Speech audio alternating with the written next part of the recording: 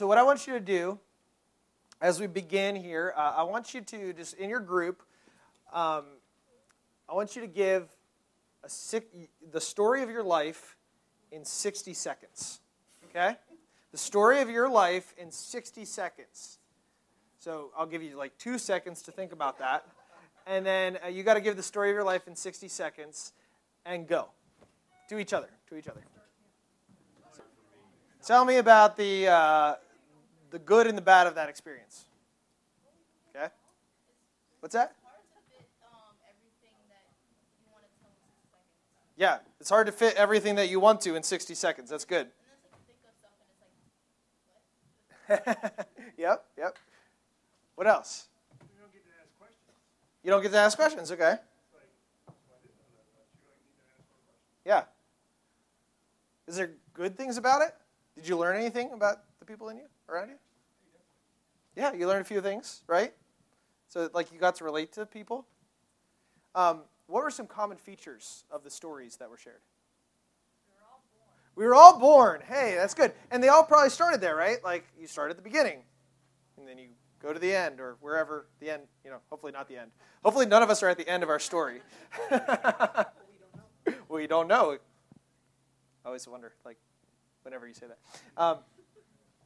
Yeah, so there's some common features. What are some other common features that you heard? Okay. Major events. Education, yeah. They all talked about when they were saved, yeah. Jesus was a really important part of the story.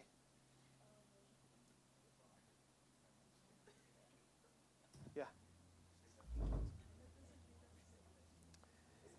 So, there are some common features to our stories.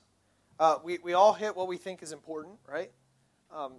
We all couldn't share everything, right? So there's details that are left out, and there's details that are included, and that is important to understanding even that person and what they highlighted. Like Heidi forgot that she was married. She hadn't been married yet.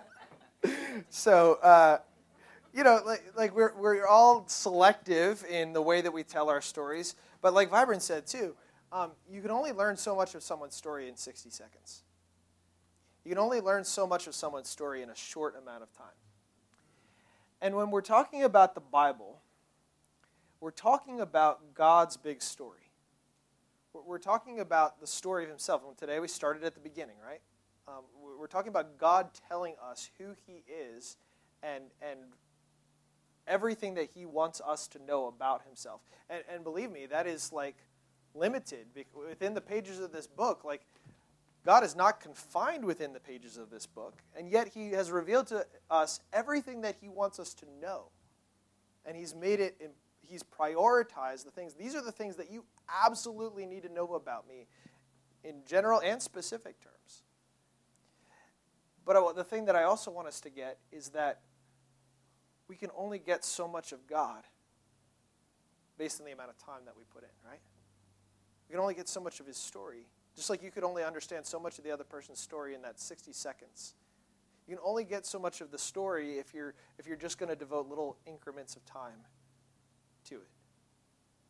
And so what we want to do is, first of all, challenge ourselves to know more of God and to relate to God through his story. That's why we're doing this. We're not doing this so that we can be filled and puffed up with knowledge. We're not doing this so that you can just become biblically literate in the sense of you know facts and dates and all of those things. We are doing this so that you would be able to relate to God, because when we know, you don't know someone at a heart level until you know their story. And the opportunity of daily Bible reading, sometimes we make it this duty. We make it this like, oh man, I didn't do it today and now God's going to be mad at me. No, like he wants to relate to you. He wants you to relate to him. And we talk about having a relationship with Jesus Christ and that it's not about law and all those things. And that's true. But like, how is the relationship? How is the relation? Like, are you hearing from him? Are you interacting with him? Are you talking to him? And so that's why we want to go through this how to read the story class. And what I also want to do is maximize the minutes that we do have in God's Word. Because unlike me who gets to spend 20 hours preparing a sermon every week, and I'm afforded that privilege, and I'm so grateful for that privilege, I'm sure that you don't have 20 hours to spend in God's Word every day. And so we want to maximize the time, be able to take it with us wherever we go. We want to be able to see what God is saying, what he said originally to his people at the time of the writing, how he fulfilled that in Jesus Christ, and then what he's saying to us. And so that's why we're going to do this. We're going to try to relate to God through his word in the way that he wants us to relate to him. So we're going to pursue something that's different than me-centered Bible reading, where I just go to it and it's like, it's all about me, it's all about me. We're going to pursue something different than duty-driven Bible reading. We're going to pursue something different than performance-based Bible reading. We're going to pursue something different than hero building up Bible reading. We want to know God so that we can love God with all of our heart, soul, mind, and strength. And so really, before we get to anything about Bible reading, we got to recognize and set our hearts in the right place with prayer. Right? And prayer is the acknowledgement, first of all, that I can't look at this book on my own with fleshly eyes and understand what God has for me in it. There are scholars around the world who study this book day in and day out, who are lost and dead in their sin, but they understand this book at a literary level masterfully. And so we have to understand that we need to ask the Spirit. We come to the Scriptures humbly, asking the Spirit to illuminate our hearts and to help us understand. But we also come in prayer because it's a relationship, right? It's a conversation. And so we ask the Spirit, we ask God, help us to understand your word. And then he speaks to us through his word, and then we respond to him. And this is a conversation that we're having with God all on the written page, which is amazing if you think about it. That this word is living and active. It's breathed out by God. It's sharper than any two-edged sword, piercing to the vision of the soul and the spirit. So it starts with prayer. And then I just want to lay that foundation. I want to keep drawing us back to that foundation because we're going to spend a lot of time on method, right? But I want us to understand that any method simply flows out of our understanding of what the Bible is. Our method flows out of the fact that we believe that this is a God-breathed book, that every word counts, that he revealed himself through human authors at points in time in their experience, but ultimately he wants us to see him, and he wants it to point us to Jesus Christ. And so our method is going to come out of what we believe that the Bible is. But method is not the secret ingredient to understanding the Scriptures. The key to understanding the Scriptures is the Spirit of God and abiding in him. Does that make sense?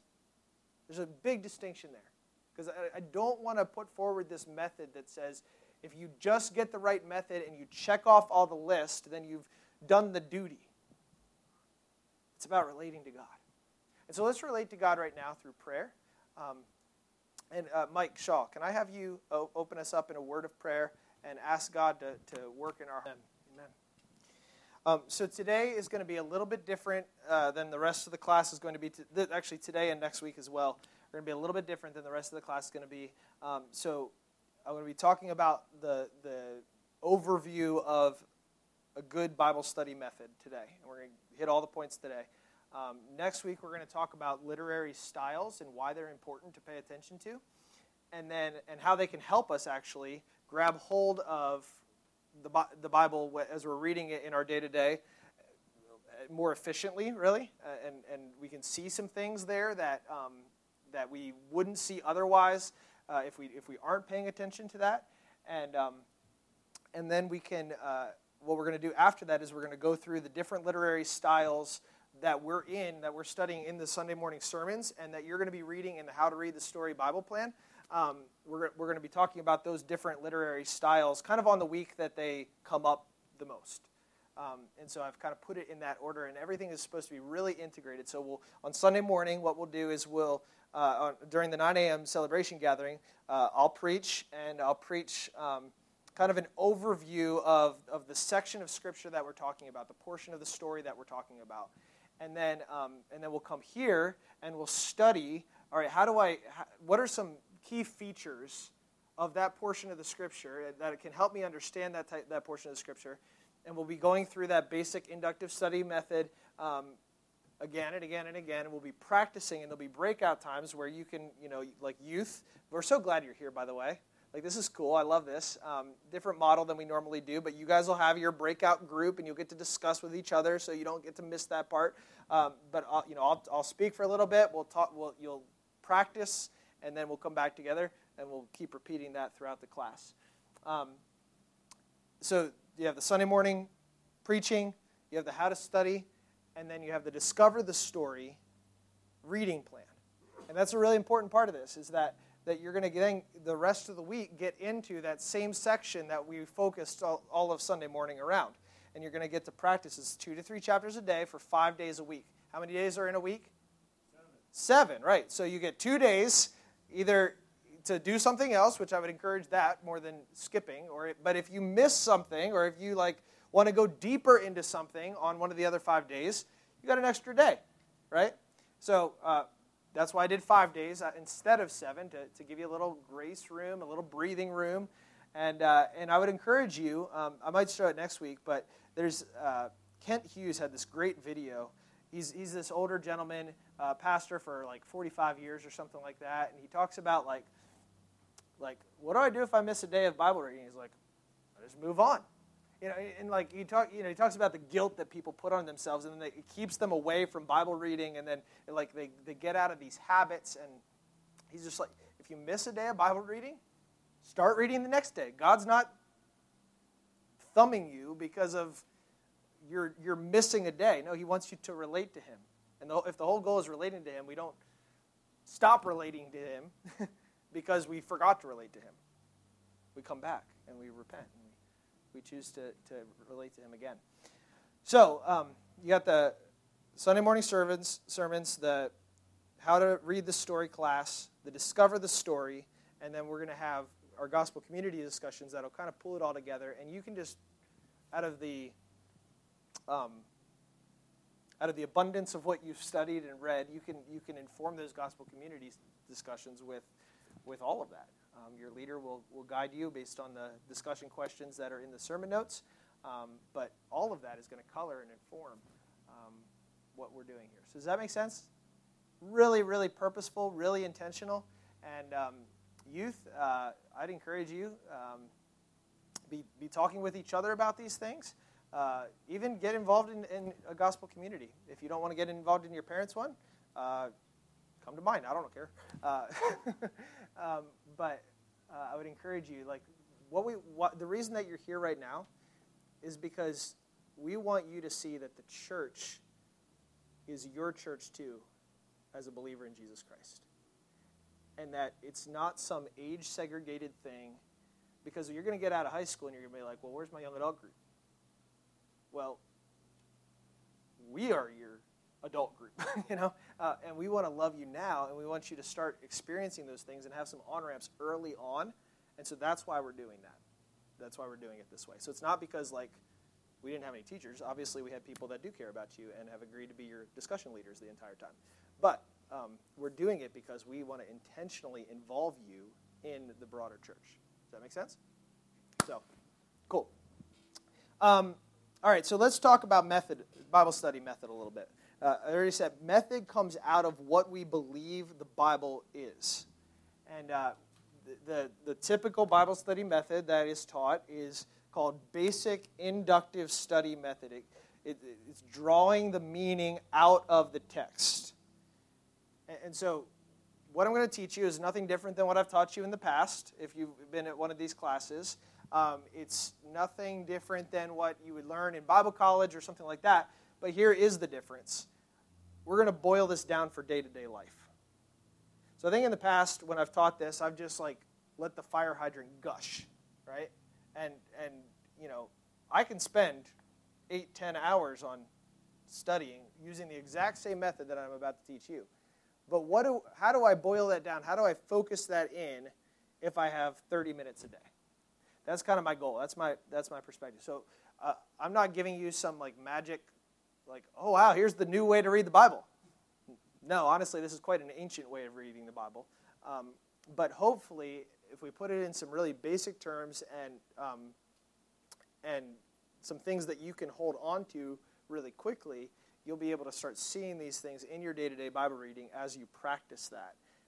And so that's why it works integrated with the Read the Bible plan, Discover the Story plan. So we're going to talk about some guiding principles, first of all, and it's there in your notes. We talk in our doctrinal statement that we believe in the literal, contextual, grammatical, historical interpretation of the Bible. Okay, so what do all those things mean? I think it's important that we come back to our doctrinal statement. It's actually a living document that we use and refer to. And so I want to explain what those things mean. So literal, what does literal mean? It's like literally. We say it all the time, right? But what does it mean? Yeah. It means what it says. What else? As it is. As it is. You hear it said the plain meaning is the main meaning. Okay? Now, that does not mean that you don't wrestle with certain things that are difficult. Like, boy, this, like on the face value, this looks like it contradicts. We can always come to the Bible with the assumption that it doesn't contradict itself because it's written by one author. But at the same time, and we can wrestle with that, but at the same time, the most natural reading is the main reading. So that's literal. Contextual. So what do we mean by contextual?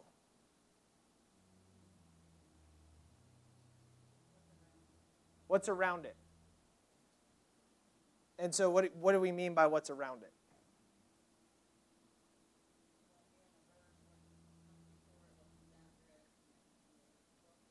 Okay.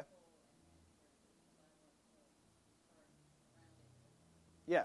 So, your inductive study is going to look at a verse and start out. Now, another method, which I think is actually really helpful, is to start with the large and move into the verse. But if you're just looking at a few verses, like we're going to be doing throughout this reading plan, you're starting with a verse and you're going to work your way. You need to understand the context. So that's the literary context. But there's other types of context as well. So you have the genre and understanding, what type of literature is this, and that's one of the main things we're going to talk about. You have the situational context. So what were who is receiving this letter? What is the author trying to convey, and what is the situation that they're receiving this in? You have the redemptive historical context, and that's kind of what Amy talked about, the whole. How does this fit into the whole storyline of the Bible, and how does it point us back to Jesus? So that's the contextual idea. And we still want to do all of those things. Like even when we're reading for our devotions in the morning, it's not the excuse to just say, well, I don't have very much time, so I don't need to read this contextually.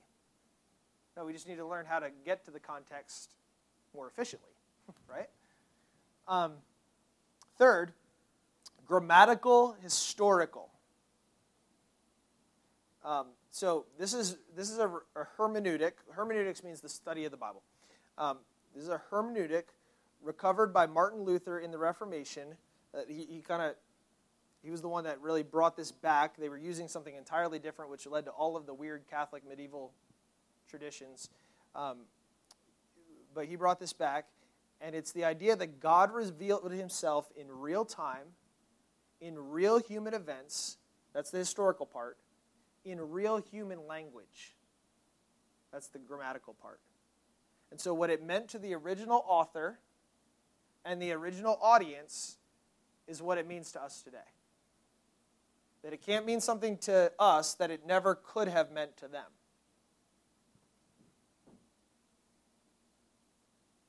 So literal, contextual, grammatical, historical. Those are the guiding principles. We're not going to talk about those things a lot, but again, they're in our doctrinal statement, and I wanted us to, wrestle with that and return to that. And it doesn't mean that they're not going to be the guiding principles. Even though we're not going to talk about them, they're still the guiding principles behind everything that we're doing, because method is determined by what we believe about the Bible. So, we're going to talk here about 3 steps.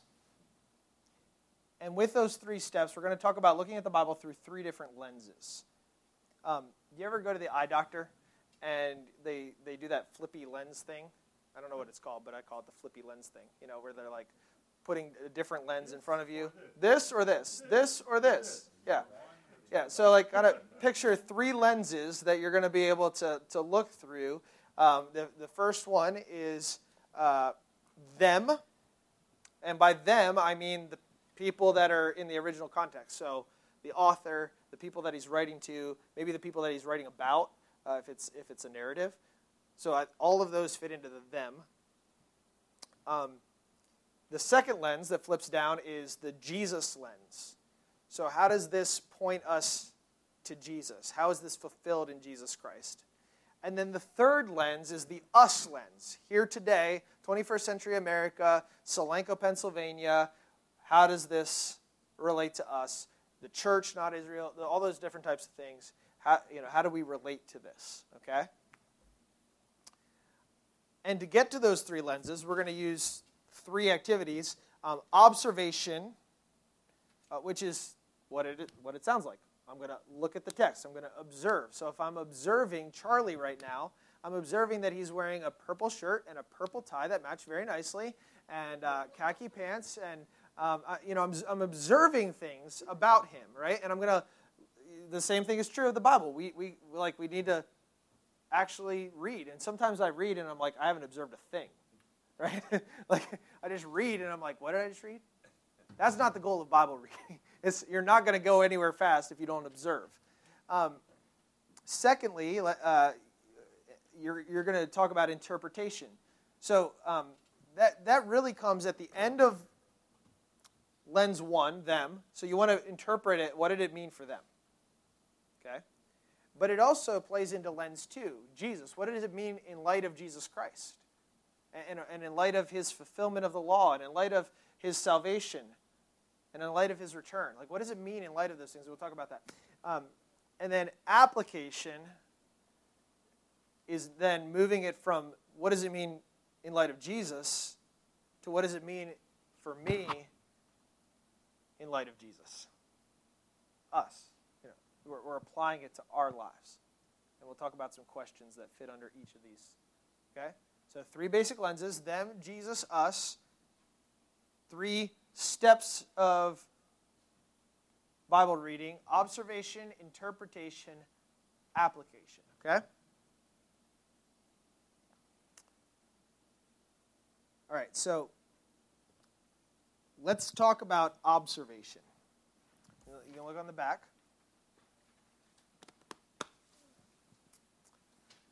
So observation is basically asking some basic questions of the text. And some of these things will come intuitively. Like, when I say this, first of all, don't think that you need to look for every single one every single time, okay? Don't think you need to write down every single thing every single time. It can be helpful to train yourself, but like, if the who is just insanely obvious, maximize your time and move on to the what or the where. Don't get. I'm not trying to like put so much in front of you that you're like, I just don't have time for any of that. Use your time efficiently when you're reading the Bible, but at the same time, seeking the Lord. Like, what do you want me to see here? Because remember, we're relating to God. So the who. When I'm asking who about a text, who am I asking about? Who's saying it? Who are they talking to? Who is it about? Or any of the... Yeah. So any who, anybody in the text, and remember that there's an author, there's a recipient, there's God. That might be a who. He will be a who. What? So like, what's he saying, and what are what's the subject, and all these different things. Where is this happening? That may or may not, it is important, but like, it may not be the most important thing for you to get to, but like sometimes it really is important. Maybe there's places that you don't understand, you need to look that up or something like that. When? When did this happen? When did it happen in, like, when we're thinking historically, in the timeline of the world? When did it happen? The timeline of the world is redemptive history then. So when did it happen in light of God's salvation story? So is this like before Jesus came or after Jesus came? That's a really important question to ask. Is this before Israel was a nation or after Israel was a nation? That's a really important question to ask. If you're looking at the early church, you can dig into the details about like how, at what point, is this an early letter of Paul, a middle letter of Paul, a later letter of Paul? And just answer those things rather quickly, but you're trying to get some facts. You're fact-finding and observation. And then words. So like what are the actual words used? What words are repeated? What words don't make sense? What words do you need to define? And just observing all those things and you're fact-finding as much as possible. So let's do this a little bit, okay? Open up Psalm 2. I just kind of picked this at random today, by the way. This is not related so much to our sermon this morning.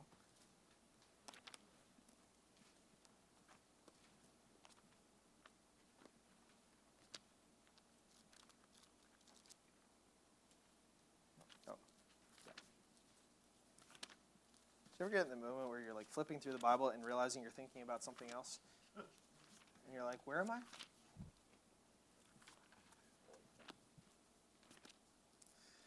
Psalm 2.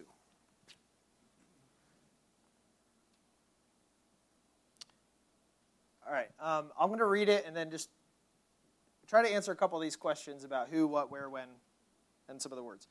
Why do the nations rage and the peoples plot in vain?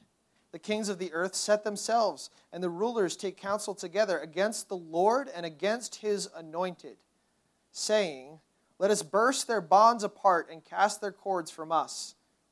He who sits in the heavens laughs. The Lord holds them in derision. Then he will speak to them in his wrath and terrify them in his fury, saying, as for me, I have set my king on Zion, my holy hill. I will tell of the decree. The Lord said to me, you are my son. Today I have begotten you. Ask of me, and I will make the nations your heritage and the ends of the earth your possession. You shall break them with a rod of iron and dash them in pieces like a potter's vessel. Now, therefore, O kings, be wise. Be warned, O rulers of the earth. Serve the Lord with fear and rejoice with trembling. Kiss the Son, lest he be angry and you perish in the way, for his wrath is quickly kindled. Blessed are all who take refuge in him. All right, so huddle up in your groups and answer just some of these questions. Who, what, where, when, words. There is a reason I didn't ask why, and that's because we're going to get to it later, okay? Let's pull it back together for a minute. What are some things that you observed?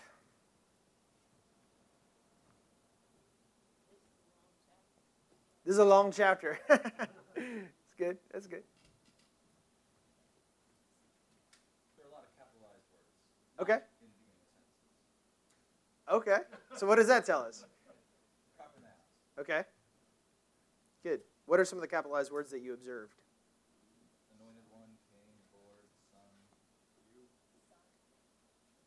Zion. Zion. Okay. Yeah, what else?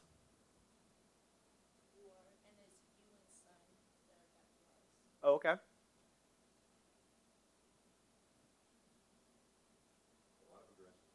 A lot of aggression.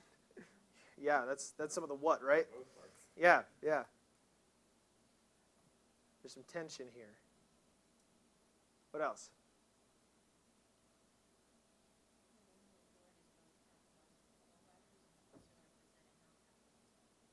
Okay. So what does that tell us? That's good. That's good for interpretation. But what does it tell us? Okay. Yeah. Mm-hmm. Yeah.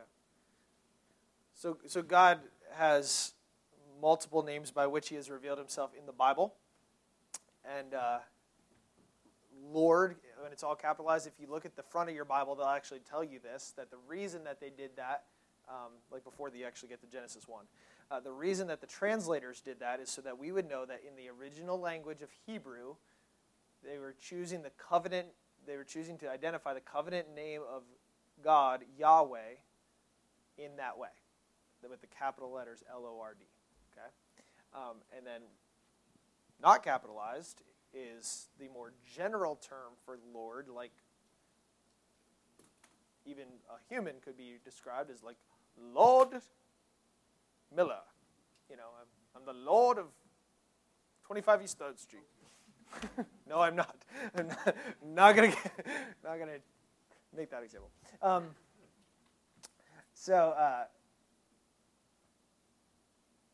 So there's some different things that we can notice about God's name and how he's revealed himself.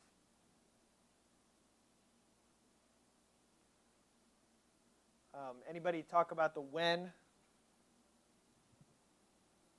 So generally, where is the Psalms? Are we talking before Israel, during Israel, after Jesus? Where are we at?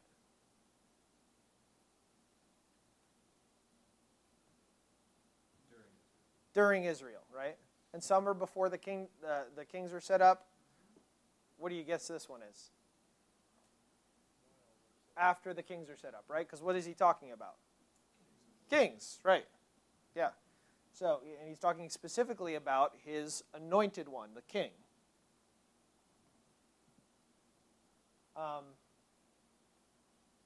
Okay, so let's do this. We're going to move to interpretation now, and we're going to summarize. So all that we've been doing is looking through Lens 1 so far. If you feel yourself starting to say, "Oh, I know who the anointed one is. It's Jesus," slap yourself on the hand. Okay, just don't keep yourself from rushing ahead, is what I'm saying. So, what is the author talking about generally? Like a general subject. Okay, the state of humanity. If you continue in your ways, you will face consequences. Okay. Yep. Sovereignty of God. And this conflict, this state of humanity, that there's this conflict between the rulers of nations and the sovereignty of God. That the rulers of nations want to act like there's no God, that they want to actually rise up against the anointed. And who is the anointed? What's that? The Son. Yep, the Son. And who are we specifically talking about in the them category? Do you know? This is where it's going to help when we get into the whole story. Like, we'll be studying this kind of thing in real time. It's the King of Israel. God's specific people, the king that is over Israel, is the anointed, and he's referred to as the Son. Right? And so what does he say about the subject? This is under Lens 1 summary, the three questions. What is the author talking about? What does he say about the subject?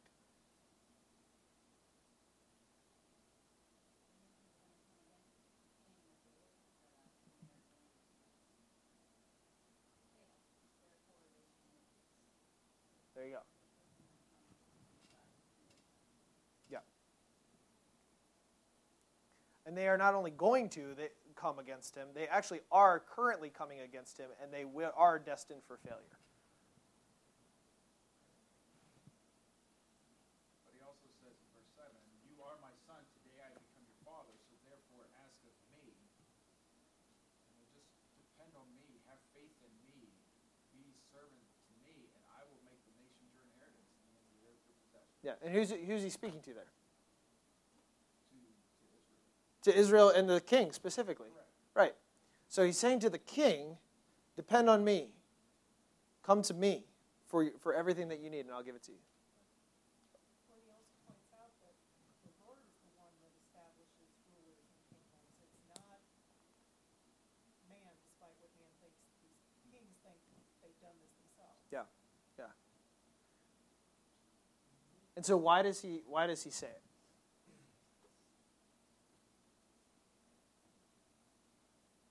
Why do you think that God gave Israel, first of all, this psalm?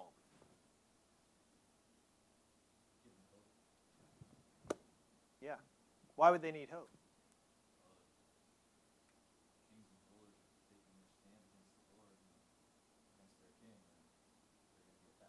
Right. Right. So they're watching the nations rage. The nations are raging in front of them, and they need some insight into what God is doing.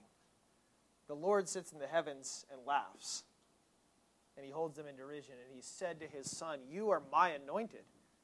Come to me. Have faith in me." Okay, so that's them. So we're going to summarize lens 1 with the 3 questions, okay? And then we're going to move to lens 2. How is this fulfilled in Jesus? And I want you to think of that. That can be a difficult question to ask if you've not really asked it before, if you're not used to seeing these things in the Scripture. So I want you to think in a couple of different ways, okay? The first one is identity, the identity of Christ. Who is Jesus? Okay? And we can think of what are called types and antitypes, okay? So that there are types of Christ that are, what's the best way of describing a type?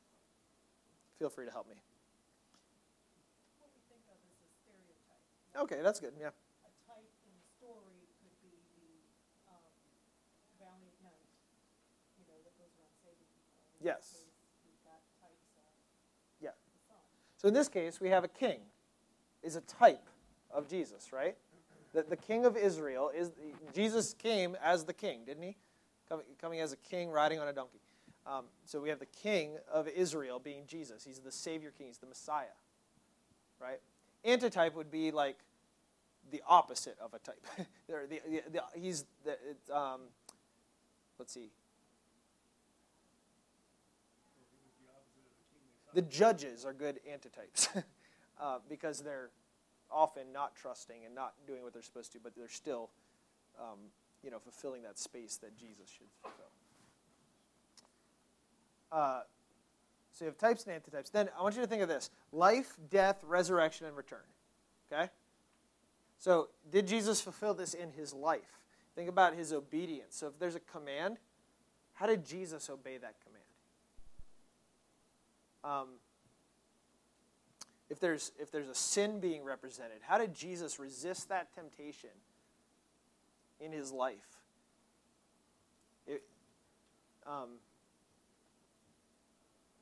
Then his death, sacrifice and atonement.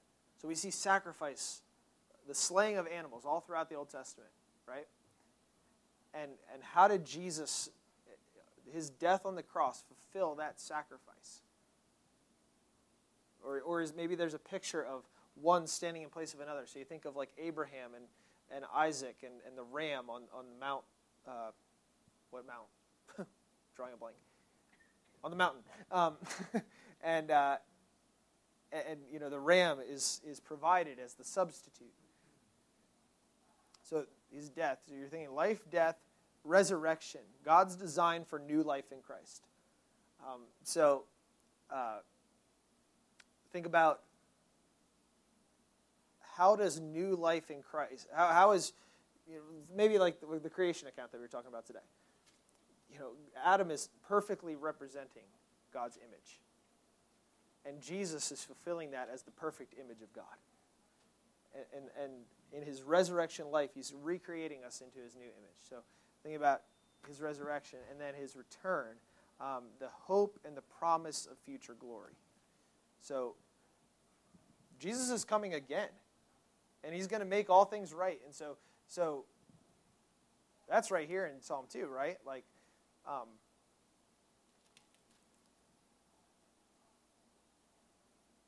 now therefore, O kings, be wise, be warned, O rulers of the earth, serve the Lord with fear and trembling, kiss the Son, lest he be angry and you perish in the way. Jesus is coming, and he's going to set all accounts right. And we have a certain amount of time. The kings of the earth have a certain amount of time to get this right. Okay? So that's lens 2. How is this fulfilled in Jesus? How does this point us to Jesus? And we're going to practice all of these things over the whole rest of the class. So we're just giving a basic overview. If you're like, I can't do this, don't worry. Don't worry. Okay, so lens 1, lens 2. And then we're going to get to application, which is lens 3. And so there's 4 basic questions that I want you to ask here. What does this reveal about who is God? About what he has done? About who am I? And what must I do? Okay, so we talked about how it's fulfilled in Jesus, that he is the Son who's anointed. In fact, like this passage is referred to at Jesus' baptism. Today you are my son. You are my son, my beloved son. Today I have begotten you. It's referred to back at the baptism. It's referred to elsewhere. In the Mount of Transfiguration as well. So, like, this is clearly about Jesus ultimately. Whenever you're reading the Psalms, think Jesus is the perfect reader of this psalm. So then, what does it mean for me in light of who Jesus is? So, who is God? Answer a couple questions about who God is based on this understanding of this text. Who is God?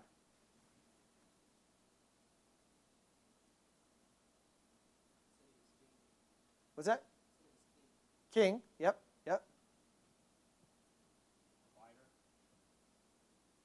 He's the provider. Where do you see that specifically? That's where he says, believe in me and he will make sure the nation's your inheritance at the ends of the earth. So, Yeah.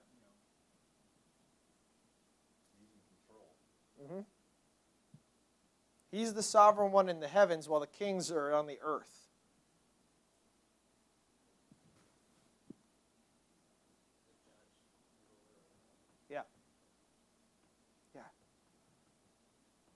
So we learned a ton about God here, right? And we learned it specifically. What does it mean for God to be judged? We can get even more specific. What does it mean for him to, what is he providing specifically? Well, he's providing actually all of the blessing that he promised to his people Israel. He's providing the eternal kingdom that he has said he would usher in. So who is God? What has he done? Well, he says, I have set my king on my holy hill, right? And when we realize that that is fulfilled in Jesus Christ, we can say, God has set his king, Jesus Christ, he set him up. Jesus came saying, my kingdom is at hand. The kingdom of heaven is at hand. And so what does that mean about who we are?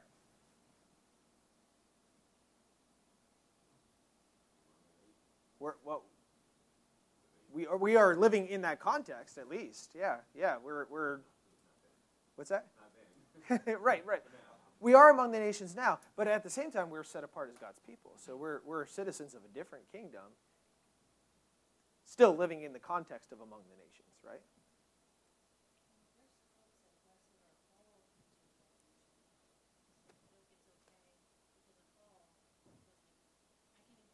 True, absolutely. Yeah, so we are within his refuge. We are in the sovereign care of the God who sits in the heavens and laughs at the nations and all of their wars and all of their murmurings. Like, let's not minimize. Like, to us, that looks really scary. And to God, we're now getting God's perspective on all of the wars, like Iran and Iraq, and God's now looking at all that saying, what are you guys doing? Knock it off. Like, this is all going to end at some point. It just gives us this breath of hope, right? If God is, we can also look at it this way, like, if God is in control, if God is in the heavens, guess what? I'm not. Like, if God's the one in the heavens, I'm not. So, we can also look at it that way. It's like sometimes it's not going to be completely clear, who am I in the text, but we can draw some inferences, like, about if God is God, then I am not, kind of thing. What must I do then? What must I do? Pay homage to the Son. Okay, kiss the Son. Right, lest you will be punished. Yeah. That you will perish. Yeah. So this is like totally an evangelistic psalm, right? Like believe in Jesus, go all in on Jesus because he's the Son. Yeah, what else? And we don't know when that's going to happen. It's going to come soon, but we don't know when. Yeah. His wrath may soon be kindled. Yeah. Before it happens. Yeah, so there's an urgency to I'm rushing to Christ's side. And there's a blessing in it. Mm-hmm. Amen to that too. It shows he's a good guy, a good son. Yeah.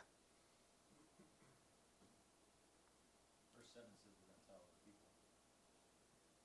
Yep. I will tell of the decree. No, actually, does it say that?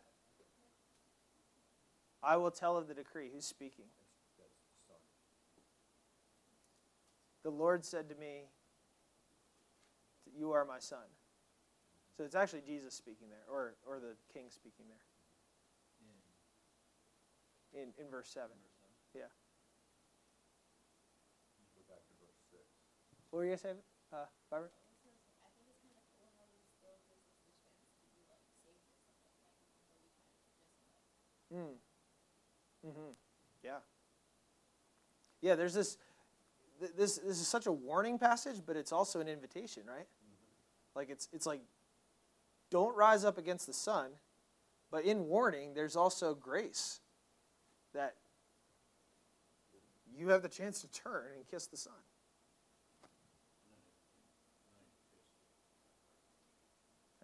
Yeah, and have refuge, yeah. Mm-hmm.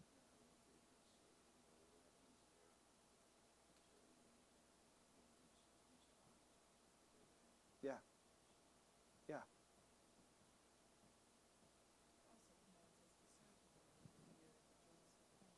Mm-hmm. Yeah.